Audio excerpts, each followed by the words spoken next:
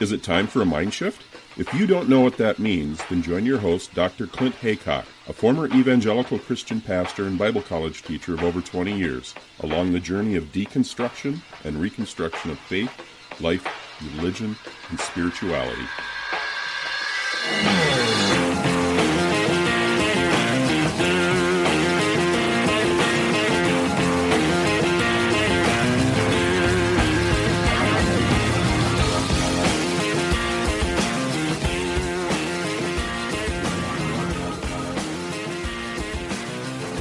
I'm glad to welcome back returning guest Janice Selbie from Canada. We're going to be talking about CORT2022. So welcome back, Janice. Yay! Thanks. Yay. Thanks for having me back. You know what? I was thinking in the lead up to this discussion we're having now about your upcoming conference, you've been on my show more than anybody. I'm sure of that. You've been on there more times. Nice. I don't know if that's a good thing. It's a good thing. I always love talking to you. It's wonderful to touch base. We did talk, I guess it was before Christmas, didn't we, about your divorcing religion workshop. So how did that go, by the way? Oh, they've been going really well. Actually, every time I've done them, I've just been so glad to do them, get a new round of a new group of people every time from all different backgrounds. The last one I did actually happened to be all women. From different backgrounds, but I have had them. I did one where I had all men who had been pastors before, and that was really interesting, an interesting dynamic. And folks have come from Orthodox Judaism and Mormonism and just many different backgrounds, and it's a really supportive environment for people to explore some of their own religious trauma and start building their supportive secular network. It's so important. I'm glad you're doing that. I know you run those all throughout the year, so even if people can't make the CORT2022 and they want to get in touch with you, that's a good way, isn't it? How many do you do a year, those divorcing religion workshops? Sure. I've been doing about 3 or 4 per year, and that seems to be going well. I'm starting another one tomorrow, and it'll be a smaller group, and that also is just fine because it's just very intimate and it gives people lots of time to talk and process. So it's one of my favorite things is doing group work. I really enjoy it. So it's kind of, I feel selfish doing it because I like it so much. Yeah, but it's such a valuable thing, isn't it? So I'm so thankful that you're doing those. But you've got a big conference coming up again now, CORT2022. I still can't believe this. I said this the last time we talked. I think it was last year. It just seemed like yesterday that my sister Valerie and I visited you, and you came down from Kelowna, BC. Yeah. We came up to Vancouver, and that was supposedly for CORT2020, which didn't happen in the end because of COVID, didn't it? Yeah. So now we're doing the second round of CORT2022, and it's all online, which is cool. That's right. Yeah, the conference on religious trauma, and it's taking place again online. Although I hear from lots of people, I hear you guys saying that you sure wish we could be getting together in person. And I'm not quite ready to do that, not till everything is quite safe as far as the virus goes. But so this one will be online in April 29th to May 1st. And I have a few of the same guests from last year, some of the really big names, Dr. Daryl Ray, Dr. Marlene Winnell, of course, Dr. Clint Haycock, and then some new folks joining us as well. So it's going to be fresh. We've got some very interesting topics, and this time it'll only be the 3 days, really one evening and 2 full days, as opposed to last time I ran it over 5 days, which was just crazy. That's a lot, isn't it? So is it like last year, is it a case where if people can't attend the actual sessions online, can they access the recordings afterwards? Absolutely. Every session will be recorded. And that works out really well for folks who are in different countries, different time zones, or people who just have some financial constraints, because it's roughly half the price to buy simply the recordings. Now, if you purchase the all access pass so that you're attending live online, then you have the opportunity to ask questions of the speakers. And we're having several more socializing events this year throughout the conference, because we heard from people that they really, really loved those. It was kind of like an online cocktail party, this virtual cocktail party type scenario where the speakers are in the room and people just come and go. You find your own group who you want to talk to and what questions you have. That went over really well. So we'll be doing more of that as well for folks who have the all access pass. I still look back on last year's conference on religious trauma. That was one of the best experiences I had, probably one of the highlights of my year, because we were so fortunate to be on a panel with Tim Sledge, David Hayward, the Naked Pastor, and Dan Barker from the FFRF, the Freedom from Religion Foundation. Yeah. All of us ex-pastors. That was such a good discussion we had. I'm still buzzing about that here, almost a year later. Yeah, it was really enjoyable. It was so authentic, very down to earth. I know it touched a lot of people because we did have, I'm sure, a number of pastors and people who had just been involved in ministry who attended. And this year, so now I have a different dedicated website. It's religiostraumaconference.org, and people go there and they find out about the conference, and then they click for registering and it takes them to register.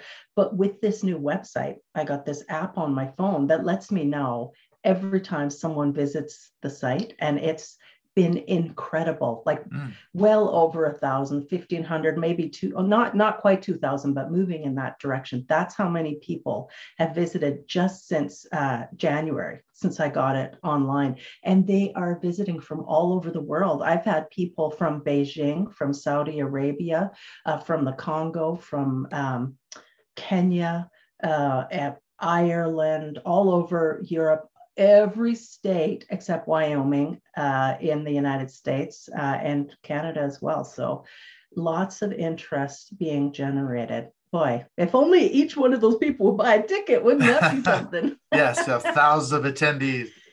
But it's such a valuable resource, isn't it? It's so good. Yeah. And I've going to share with you later on, I've gotten some messages from people. A woman messaged me on Twitter the other day from New Zealand, and she was asking specifically about religious trauma. So I wanted to share that with you maybe later. And then I saw a post from a woman on Facebook, a friend of mine. I won't mention her name, but it's, when we get into this topic of religious trauma, it's family sort of dynamics and all that, which I think so many people resonate with. But maybe before we get started, we did this last year, but we have to do it again. I think we need to maybe have a thumbnail sketch of what is religious trauma syndrome and why is it so important to have this conference on religious trauma? Right. Yeah. It's even though the concept is catching on and taking root that religion actually is traumatizing for a lot of people, it's important that we still are clarifying and kind of letting people know what we're talking about. Because when I'm typically talking with someone and I say I'm a therapist and I do work exclusively with people who've had religious trauma, people automatically think I'm talking about priests and small children and horrible things that have gone on there. And that certainly is a form of trauma that occurs under the guise of religion. But I'm specifically looking at religious trauma syndrome. And so you've had Dr. Marlene Winnell as a guest on your program before. And Dr. Winnell wrote a very important book called Leaving the Fold, which I recommend for everyone who's recovering from religion, essentially. And she's the one that coined the phrase religious trauma syndrome. And she uses that phrase to describe the symptoms that so many of us experience, first as we are part of an authoritarian group or a high demand group or a fundamentalist religious group, because we suffer within the context of that. There are things that are denied us, things we're not allowed, things we have to reject, things that are imposed on us. And then, if we have the courage or we're able to leave that group, or even if we get kicked out of that group, we have more losses and more difficulties and sorrow that come our way, more traumas as a result of leaving that group. So it's that real double whammy. You're stuck with it when you're in there, and then you're stuck with it when you're out. So there's a tremendous amount of grief and grieving and loss that we need to acknowledge in order to be able to mourn it adequately, and just helps us understand more about ourselves. And sometimes even the symptoms can be physiological. You know, we can be having trouble sleeping. We can be having digestive troubles. There are just lots of issues that can go along with this type of trauma. Certainly, relationships are impacted. If you're constantly angry, you're seething with this anger over the fact that your parents forced you into this, and then you lost so many years of your life to it, invested so much of your money, you didn't go to school, you didn't marry the person you wanted, whatever. Then you can just have this anger and it's consuming you, and it disrupts relationships. So that can also be a part of religious trauma syndrome. So many layers and elements to it. I actually went through Leaving the Fold probably about 4 or 5 months ago. For some reason, I'd never read the book. I don't know why.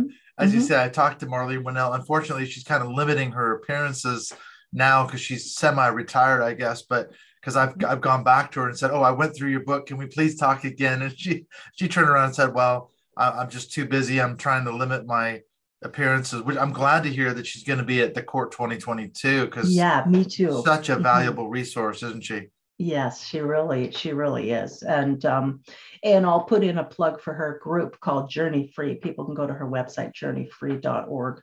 And she has a really large, extensive support group and forum through her website for people who are recovering from religious trauma. Yeah, there was a lot of things that struck me about the book.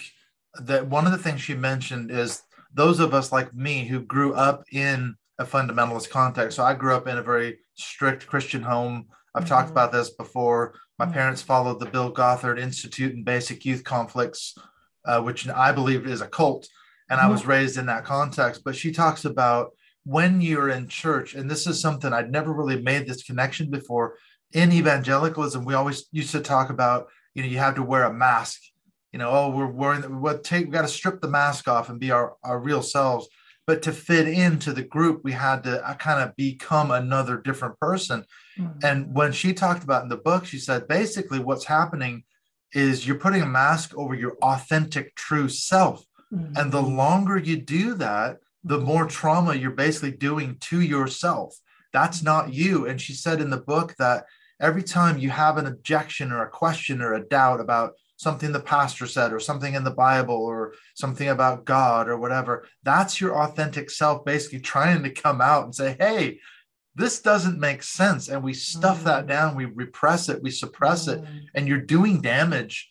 And that's part surely of this religious trauma syndrome, isn't it? Yeah. And that's such a great way to put it. And it seems to me particularly for those of us who are second gen, like you and I, who were born into it, or our parents, became religious and we didn't really have any say in it.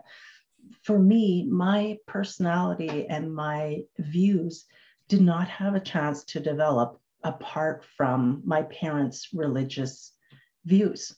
And so then eventually when I try and do all the right things, marry someone who is very religious and going to be a pastor and raise my kids extremely conservatively. And then eventually it just feels like a corset that's been pulled too tight, or that beach ball held beneath the water for too long. And the real me was demanding to come out. I couldn't keep that mask on any longer. And it was very messy when finally all blew apart. So, and when I hear from, one of the most common things I hear from clients who are working their way through religious trauma is how devastated they are at the thought of losing the relationship with their parents. And it's so terribly sad that Christian parents, and not just Christian parents, fundamentalist parents, so they could be Orthodox Jews, could be Muslim, could be Mormon, their love essentially comes with strings attached. They will love you deeply and have, a close, loving relationship with you as long as you toe the line. And the minute you reject that religious aspect of it, their fear kicks in, So they have terrible fear that we are going to hell or whatever. We're going to be separated for eternity. But then I think on some level, there's also the fear of apostasy that's lower down, that they're not quite willing to admit or accept. And so the relationships of necessity become shallow, or, there's such a limit on what we can talk about. Now we can only talk about how our kids doing in sports or schools. Absolutely. Well, this is a great segue, because one of the things I mentioned earlier, I've got something to share. Someone on Facebook, I won't mention her name, but she posted the other day that her mother, her fundamentalist mother, and she's left the church, left the faith, but her mother is still very much into it. And she messaged her the other day, and it was this whole thing about, she says, I was always a supportive mom, and loving you was never a weakness or fault of mine. You were dedicated, baptized, and filled with the Spirit. And she goes on to say, despite your rebellion, meaning she's left the faith, and the way Satan has deceived and twisted your truth, God is real, and the end is very near. Once Russia puts their foot in it, Israel will hit the fan. When it does, the rapture is going to happen. And she goes on and on. This whole thing about the war in Ukraine with the Russian invasion. And it's just this classic thing. That's another element, isn't it? Where family can be so toxic after we've left that cult or religion, when they're still involved in it. Right. And thinking in terms of the parent in that equation, and you and I are both parents, and at one time we also believed, very devoutly. We felt that our greatest task, the one task at which we must not fail, was to indoctrinate our children with the truth of the gospel message. Anything else was small potatoes. What really mattered was that our children signed on the dotted line, said the magic words. Their hearts belonged to Jesus. And so it is such a sense of failure, combined with the fear and the confusion that parents have because they feel, well, they did love us, they did provide for us, and they tried to do everything right, but the outcome is not what they wanted or expected. So having a degree of compassion for the family member who remains deeply entrenched, while also being able to maintain our own boundary for our own mental health.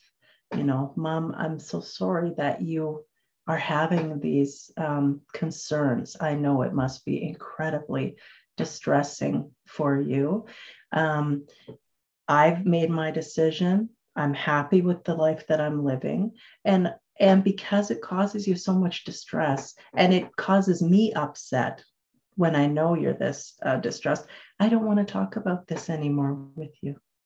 So you have to set those boundaries. This topic is going to have to be off limits. Yeah, absolutely. And if I feel the need to bring it up with you or share things with you, I will. But for right now, this topic can't be part of our conversation. And I just love you so much. And what else can what other things are going on in your life?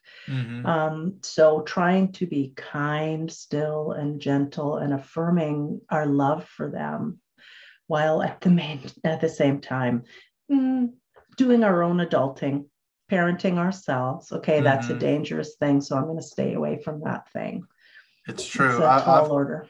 Yeah, I've come to see I believe, like you said, the indoctrination of children by fundamentalist or cult parents, it is a form of abuse. One of the books I'm going through now is Dr. Janja Lalich's Escaping Utopia, which is a really good book, off the back of Take Back Your Life, which is also a helpful resource. But the reason I picked up Escaping Utopia was that I think she interviewed something like 65 people who had left some form of a cult or religious group of all different stripes. And she interviewed all these people, these men and women. And she said, in one of the points, one of the people who left the cult said, we didn't have a choice. We didn't have a say. We were born into it. And I really resonated with that, because I thought, that's damn straight. I did not have a say. I was raised in a fundamentalist religious Bible cult, and I was indoctrinated in all the things that caused, religious trauma syndrome in me, rapture anxiety, fear of hell, fear of a surveilling God.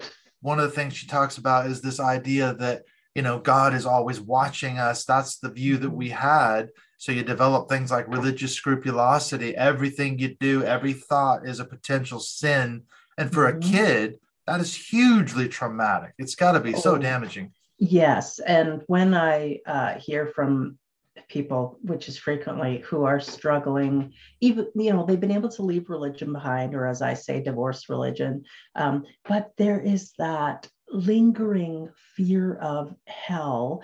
I do have them stop and try and remember when they were introduced to that concept of Jesus dying for their sins, of, that there is a place, a horrible, terrible place of torment and torture, and for a lot of people, we were 5 years old. That's the same time we were finding out about Batman, and we didn't have the ability to discern between, well, which one of these is fact and which one of these is fiction. And it's just a terrifying, terrifying thing. And when that information is being instilled in you by your trusted parent who is responsible for your life, of course, we're going to absorb it and take it in. And there's a lot of terror with that, which makes it particularly hard to kind of expunge those beliefs, because they were inculcated with fear.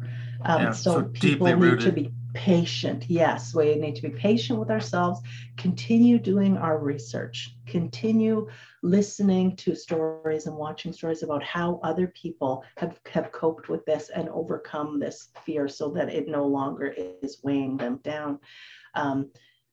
It's a pretty significant one. And then, of course, the whole idea of being unequally yoked. So people marry as believers and then one stops believing, or vice versa. People marry as non-believers and one starts believing.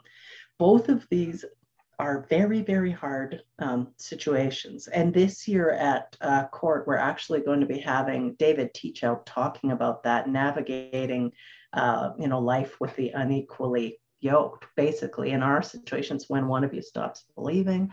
And we're also having Jennifer French speak on coercive control. So kind of the earlier topic related to cults. And Jennifer was involved in a Christian mystic cult for over 10 years of her life.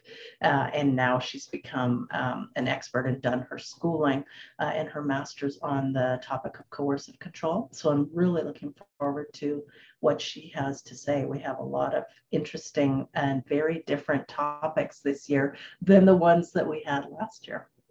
It is fascinating. And I know we're not talking necessarily about cults per se, but that's a fascinating insight that most cults, this is something that Janja Lalich talks about in Escaping Utopia, the psychology of virtually every cult is eerily similar, isn't it? You see the same dynamics, the same mind control, the same behavior control. She calls it, systems of influence, systems of control, the sort of bounded choice. You think you're operating out of free will, but actually you're not.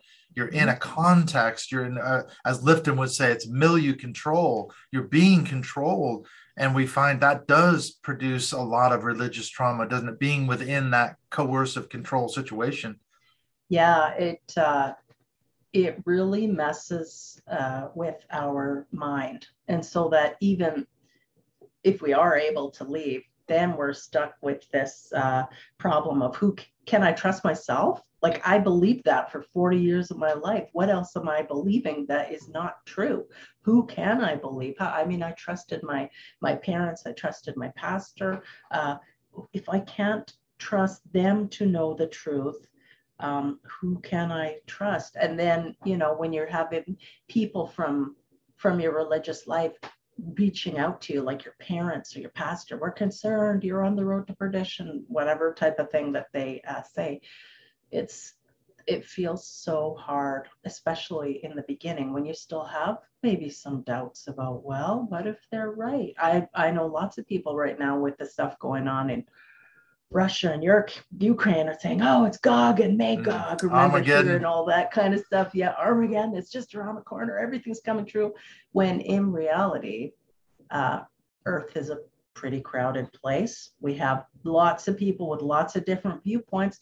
And unfortunately, a lot of people who make it into positions of leadership and authority are malignant narcissists, dictators, greedy people out to pursue gain for their own ends.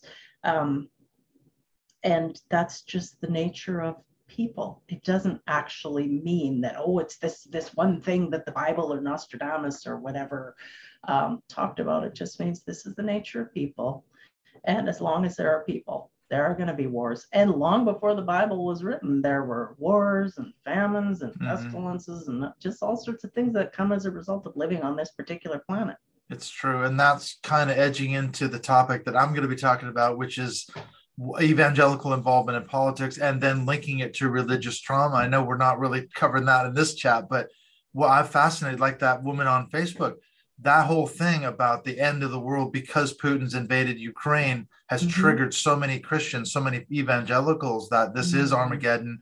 And so therefore they're now going into overdrive and causing more religious trauma for this poor woman. Now her mom's freaking out because, oh my God, it's all going to happen. Now this is, it's all kicking off. And of course, we know as well that in times of uncertainty, so social and cultural and, world uncertainty, that is exactly when people want a strong man in power, someone who is promising, I'll do it, it'll be fine, it's an easy fix. But actually, life is complex. Simple solutions don't often work for complex problems. And it's our fear. It's that I want a parent to tell me what's right from wrong. I want a parent to protect me. And so people give up their autonomy and they go racing to figures like Trump or Putin, or they go to church, wanting that assurance, that certainty, security, and order that people really crave. It's true. And we know there's a strong Christian nationalist piece to what Putin's doing as well. So that's another element. But I was thinking too, when we were talking about people who've left the church or a cult, another example of the religious trauma that he comes on the back end is a lot of times you don't have any real job or life skills. Because again, going back to Janja Lalich's Escaping Utopia, she talks about there was a couple who left. I think they were in the Children of God cult, and they were in it for something like 30 years. And they married while in the cult, but then they both escaped, but they had absolutely no marketable skills because all their work had been dedicated to supporting the cult. All their money went to the cult. They basically worked for nothing, and so they sat in their house on welfare playing video games all day because they just didn't know what to do next. So that's another piece where you've dedicated your whole life to this religion. If you walk out of it, you might have no marketable skills to even get a job. That's right. And actually, at the Conference on Religious Trauma, one of your former guests, Ryan Stoller, he will be talking on the topic of traumatic homeschooling and how evangelicals use education to totalize. And then it's going to be a panel with Ryan and also Beatrice Weber, who comes from an ultra-Orthodox Jewish background, and she's taken the New York State school district to court because she has to share custody with her husband, who remains ultra-Orthodox, and he insists that the sons go to this particular school and they don't learn anything other than the Torah. So they're not learning math, they're not learning. So Beatrice will be talking about it, and Elam Zook was raised Amish, and Elam will also be talking with us about some of the pitfalls of strictly religious schooling, and that ends at grade 8 or whatever age it is, because these are important topics for people to know about. And there are lots of people who are secular who are able to homeschool their kids and provide them with an excellent education, in fact, but when it's driven by religious fundamentalism, pardon me, that's when trouble comes in.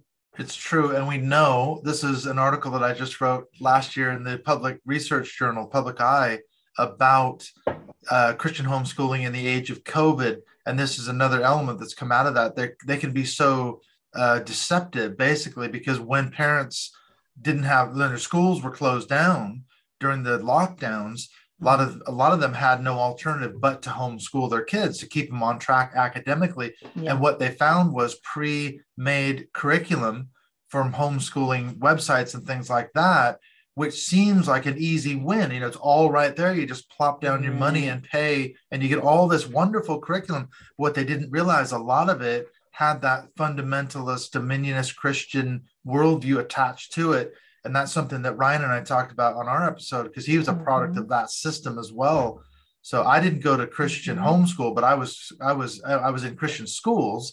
So I experienced some of that same kind of religious trauma in Christian school myself. Oh yeah. And one other topic that's kind of similar, like with the nationalism and everything. Mandisa will be talking about. She'll be talking about the church, politics, and racism, and how they all link together. Because we know that there's a lot of crossover there, and we see that coming out today in what we consider the uglier, the kind of the seedy underbelly of the GOP or the Republican Party, and really, conservative politics around the world. Racism does tend to factor in there. It's true. I just went through a good book called White Evangelical Racism by Anthea Butler, and that's a good resource if people are interested in that connection. She goes through all the way back to basically slave owning days in America and traces that sort of white evangelical racism. So yeah, there's a lot of good resources out there, but that sounds like a fantastic episode.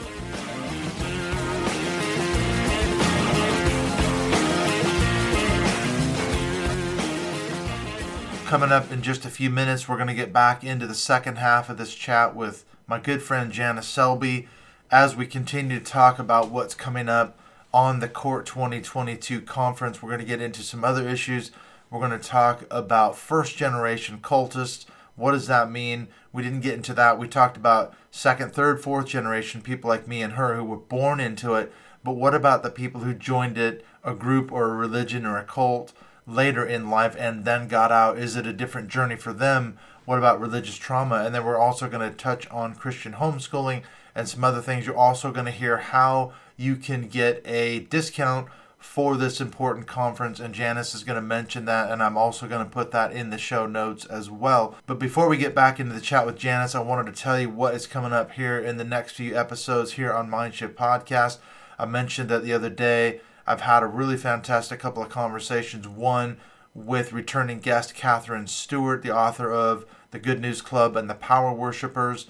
And we had a really good conversation about what's going on in the Christian right, really embracing the big lie of Donald Trump and how that's playing out in terms of some of these political action groups and so forth. And then I also had a chat with Rachel Hunt from the Recovering from Religion organization, and she's got a lot of really good information on how you can get involved in the RFR, either whether you're seeking support from a group that they run, or if you're looking to become one of the facilitators of an online discussion or an online sort of a support counselor, a lay counselor. So that's a really good discussion. I'm also in chats with another very good friend, a returning guest as well. Of course, my good friend Frank Schaefer. And we're trying to set up when we can actually book this in. And then speaking of booking in, we got a couple things coming up. I've been asked to do a presentation this Sunday, the 13th of March, for the Florida Atheists. And I'm going to be doing a talk on the rise of dominion theology and the Christian right.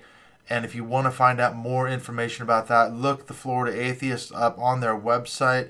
And the link to that, you can join it as a meetup. That's on their calendar. That's coming up on Sunday the 13th. And then we got a couple of Mindshift Zoom calls booked in. We've got Michael from the Religious Addicts Anonymous.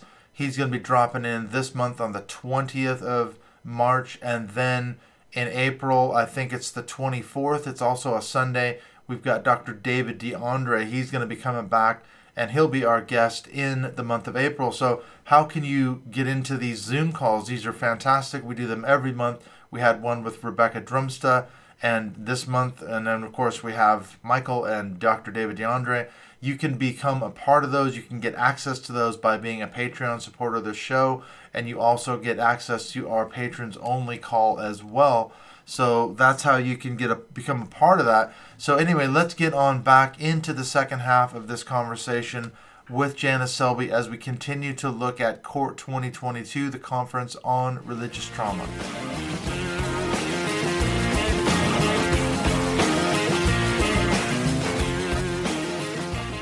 I wonder too, though, we didn't talk about people who joined a religion later in life, because you've got sort of these first generation and then second, third, fourth, like you and I, we were raised in it. We had no choice. Is it different for people who, let's say, come to a cult or a religion later in life and then leave it? Are they on a slightly different journey in terms of religious trauma and then recovery? Yeah, absolutely. Because first gens who join groups as adults, their personality, their basic temperament, their views have already had a chance to form. They already have the basic knowledge of who they are. So that gets kind of hijacked or covered over so that a new sort of personality emerges during their cult years or fundamentalist years. But then when they're able to leave the group, they still do often really require kind of exit counseling or working with people like me who can talk with them about the trauma that went on and how they can be rebuilding the pieces of their life and getting in touch with those old parts of themselves that were there already and are still there. But it's still kind of a painful and difficult process, but it is decidedly different from those of us who were born into it. It really is. I've talked to several people who joined a cult or a fundamentalist group, and it seems like it's like whatever point they join that group and develop that religious identity, as you say, suppressing their authentic self, their growth kind of stops. And then when they leave the group, they've got to go back and recover that. I remember talking to John Atack a few years ago, and he's an ex-Scientologist, and he said that that's where you see a lot of people, let's say they were in their adolescence and then they joined a group. They have to go back and then they kind of become teenagers again. You know, they might be in their 50s and they suddenly, you know, for men, they grow their hair long and they go get a tattoo and they go crazy and, you know, and women cut their hair and get a tattoo. Exactly. Shave your head up, you know. And that's a different thing for those of us we never had an adolescence. My adolescence, like yours probably, was completely in the religious context. So for me, it's more about a journey of discovering who am I, sort of full stop. I didn't have a stunted adolescence. I didn't have one. I was sitting in a church service somewhere, you know. And I think we need to be able to, of course, extend compassion to folks who joined high demand groups in adulthood. The reason we join such groups is because we're vulnerable. We're in a vulnerable state. So we might have moved to a new city to go to school and we're away from our family. We might have lost a parent or a spouse. Someone that's very dissatisfied with their life. They're not happy with their life and they're looking for something else. And of course, folks who are recovering from substance abuse issues, the church is all over them. And they are very, very vulnerable. So it's vulnerable people, like people at vulnerable times in their life who end up falling into such groups or getting sucked into such groups. Nobody joins a cult. People join a good thing.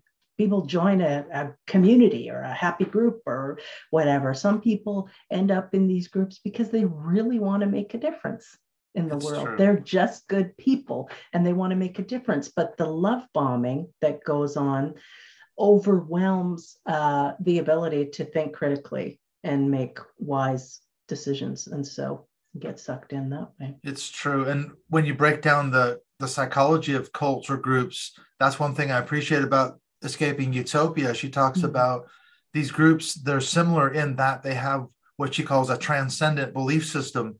So they're going to change the world. And it's not necessarily it could be a religious group, but it could be a new age group. It could be a self-help group. It could be a business cult like an Amway. We're going to change the world. And so, like you say, the person comes along at a particularly vulnerable point in their life And this is a wonderful message. Let's get involved in something that's bigger than yourself. We're going to change the world. Or political groups, like Yanya got trapped into a Marxist political group. Yeah. So, and again, we're going to change the world. We want to see change in the world. We want to help bring it about. So anybody, we are all vulnerable at some point. It really drives me crazy when people say, well, I'd never fall for that crap. Well, you know what? You actually might. It's true. And we know as well, it's not about, people say, well, people who join cults or something, it's because they're stupid or gullible. But oftentimes it's the more intelligent people, the more well-educated people. Yes. I mean, look at the people who were joining Nexium, Keith Raniere. Yes. Some incredibly well-educated, very bright people were sucked into that group and horribly abused by Keith Raniere and the top sort of lieutenants in the inner circle. Yeah. And it's very much a cult structure, cult mindset. And we see that in MLMs too, multi-level marketing scams and schemes. And we know that those burn through churches like nobody's business, because they offer the promise of, you will be so successful. You will make so much money. You will never have to work again. You can spend all your time witnessing for Jesus, rather than you won't have to be working to do it. And so then slowly your closet and then your bedroom and then your dining room fills up with all this junk that you have to buy through the MLM. And then eventually you're sleeping like on the couch because it's the only place where you have room. Exactly. So yeah, MLMs are another cult. Detrimental group. Yep, that's right. Exactly. I went through recently Rick Allen Ross's book, Cults Inside Out, and he has a whole chapter on Amway and how that's a cult. And he talks about, like you said, they use deceptive recruitment tactics. And I suddenly started thinking, when I was living in the States, I was recruited several times by Amway people, and they absolutely used deceptive recruiting tactics on me. They just flat out lied to me when I said, is this Amway? No, it's not Amway. It's not Amway. Wow. It was Amway. They flat out lied. So they tried to suck me in, that is like Christianity in some ways, because the end goal is we must convert as many people as possible by any means that's required. So they're excused from fudging the truth or stretching the truth or lying. No, it's not. Just come on out. It's just going to be really good music. It's just a great musical band that's going to be performing tonight, instead of, you know what? No. And even the whole thing of it's not a religion, it's a relationship. That is so incorrect. Like they're trying to repaint it and rebrand it. But of course it's a religion, like many other religions, and it has risen and it will fall like every other religion. But they don't like to hear that. It's true. Well, I mentioned too that I got a message from a woman in New Zealand. Maybe you can answer her question. I actually responded to her chat and I told her about you and I told her about CORT2022, but she says, her background, she's originally from New Zealand. She's in her mid-30s, married with 3 children. They've been living in Australia for 8 years, but have recently moved back to New Zealand. And she comes out of the IFB, which is the Independent Fundamental Baptist Church. Yeah. So she's been out for about 5 years. She says, I'm an agnostic now. Now, here's her question. She says, I'm reaching out to you because I've just started studying psychology at university, hoping to eventually go for my master's to work in research and help for people who have experienced religious trauma and spiritual abuse. I wanted to ask you if, in your time talking to people who have been through those things and speaking to professionals who deal with religious trauma, there's been something that stands out as a particular help to them. So she's reaching out to a few people. Is there anything that you would say to her that stands out as a particular help in terms of helping people with RTS, religious trauma syndrome? I really do tell people that the starting point is to read Leaving the Fold by Dr. Marlene Winnell, because she really just lays it out and it's so relatable for those of us who grew up in it. What it's like to feel pressured, when you're in that situation, and then also how difficult it can be when we leave that situation. And then she also has some really helpful exercises in that book.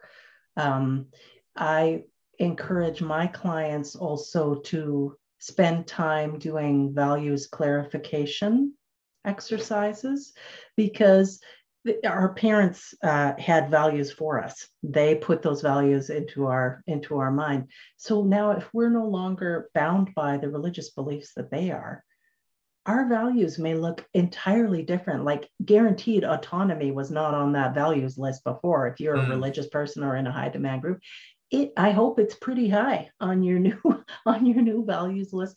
And I will also say, it can be helpful to do sexual values clarification for those of us who grew up indoctrinated by purity culture. And so this is a plug for the next conference I'm hosting online in October, which is specifically for people recovering from purity culture. It's called Shameless Sexuality, Life After Purity Culture. And one of our speakers is Erica M. Smith, I believe is her name. And she runs a program called the Purity Culture Dropout Program. And she is just going to be a marvelous guest, but that's going to be a really big conference as well. So yeah, I think doing values clarification is quite important when we are rebuilding our lives. And even so, you can do it, compare it to what were your values before? What are your values now? You can have your partner or your spouse, fill it out. What are their values? You can see where they're overlapping. And you can, if you feel like there's areas you want to strengthen yourself in, you start moving in that direction. So those are some of the things that I encourage folks to work on. So true. Other than the values clarification, that was pretty much the answer that I gave her as well. I said, have you read Leaving the Fold by Marlene Winnell? And I also said, if you're able to go to CORT 2022, see if you can make that happen. I mean, obviously she's in New Zealand, so it's a completely different time zone and day there, but she could still access the recordings afterwards. So she may be reaching out to you at some point. Yeah, and the recordings are still available from CORT 2021, and that was such a huge, powerful conference, and it's a ridiculously good deal. It's very inexpensive to get those recordings. For people who are wanting to attend CORT 2022 or buy the recordings, if people are in a difficult financial spot, we have discounts available. We have student discounts. We also have a discount code that we can give your followers and folks who watch this and listen to this broadcast, a discount code for podcast people. Right. So I don't know if you want me to give that now, or you want to include it in the write-up in your Patreon. Yeah, I'm thinking, why don't you go ahead and let's tell people, where do they go to find out information about the conference, and how can they get this discount code as well? Okay. I am going to look it up and make sure that I give the right. And make sure you get it right. Yeah. So the code that they can use is called podcast 20. And it's all one word, and it's 20. And the P is a capital P for podcast 20. And they can go to religiostraumaconference.org. And also they have the option, if they want to get a deal, they can purchase all access pass for CORT and for Shameless Sexuality at the same time, and they save $50 US. If they want to check out the Shameless Sexuality conference, that is shamelesssexuality.org. Right. And then finally, how can people get a hold of you? What's the best way on social media if they want to chat with you and get more information about CORT 2022? Sure, they can. Well, I'm on Twitter as @wise_counselor. Counselor has 2 L's, the Canadian way, or the British way. Divorce Religion. That's right, the British way. @Divorce Religion, all one word, is another one of my handles on Twitter. Also, come to CORT, all one word, and CORT is CORT, Conference on Religious Trauma. They can find me there. I'm on Facebook just as myself, Janice Selbie, and people might see some of my ads popping up these days for the conferences or for the Divorcing Religion workshop. If you see that ad, please feel free to leave me some words of encouragement, and take time to read through the words of unencouragement that people who are very religious take the time to leave on all of those. It really kind of proves the point about religious trauma. That's for so sure. Threatening, isn't it? So absolutely threatened by, as we said the other day with I talked to Dr. David DeAndre, and he said that, we're like an intellectual contagion. These people that have left the church or left a religion, they don't want to catch it. It's like having COVID. We don't want to catch it. So they have to go out of their way to prove that we're heretics or worse. Oh, yeah. And I'll invite your listeners also. They can go to my website, which is divorcing-religion.com. And there they can book individual sessions with me or learn more about my workshop. Mm-hmm. Yeah, I'm so looking forward to this conference. I've already put my slideshow together. I'm working through it. So I've got to do a little bit more work on it. Plus, you and I, you're going to be there in person. I can't make it in person, but our mutual friend, Dr. Terry Daniel, is doing a conference in July in Portland, Oregon. I think she said you're actually coming down there to do a presentation in person. Is that right? Yeah, because it's not too far from BC. It's a beautiful drive. So we'll head out there, and I'll be able to talk in person, and I'll just be sharing my testimony, basically telling people my story of going from being very religious to not being religious. At all. Yeah. It'll be interesting. Well, thank you so much, Janice. I know you've got stuff to do. We will be seeing you at CORT 2022. And again, online in July, and you'll be in Portland. I won't be. I'll still be in the UK, but I'm looking forward to hearing your presentation as well. So thank you so much. And I will see you in a few months for CORT 2022. Looking forward to it. Thanks. Take care.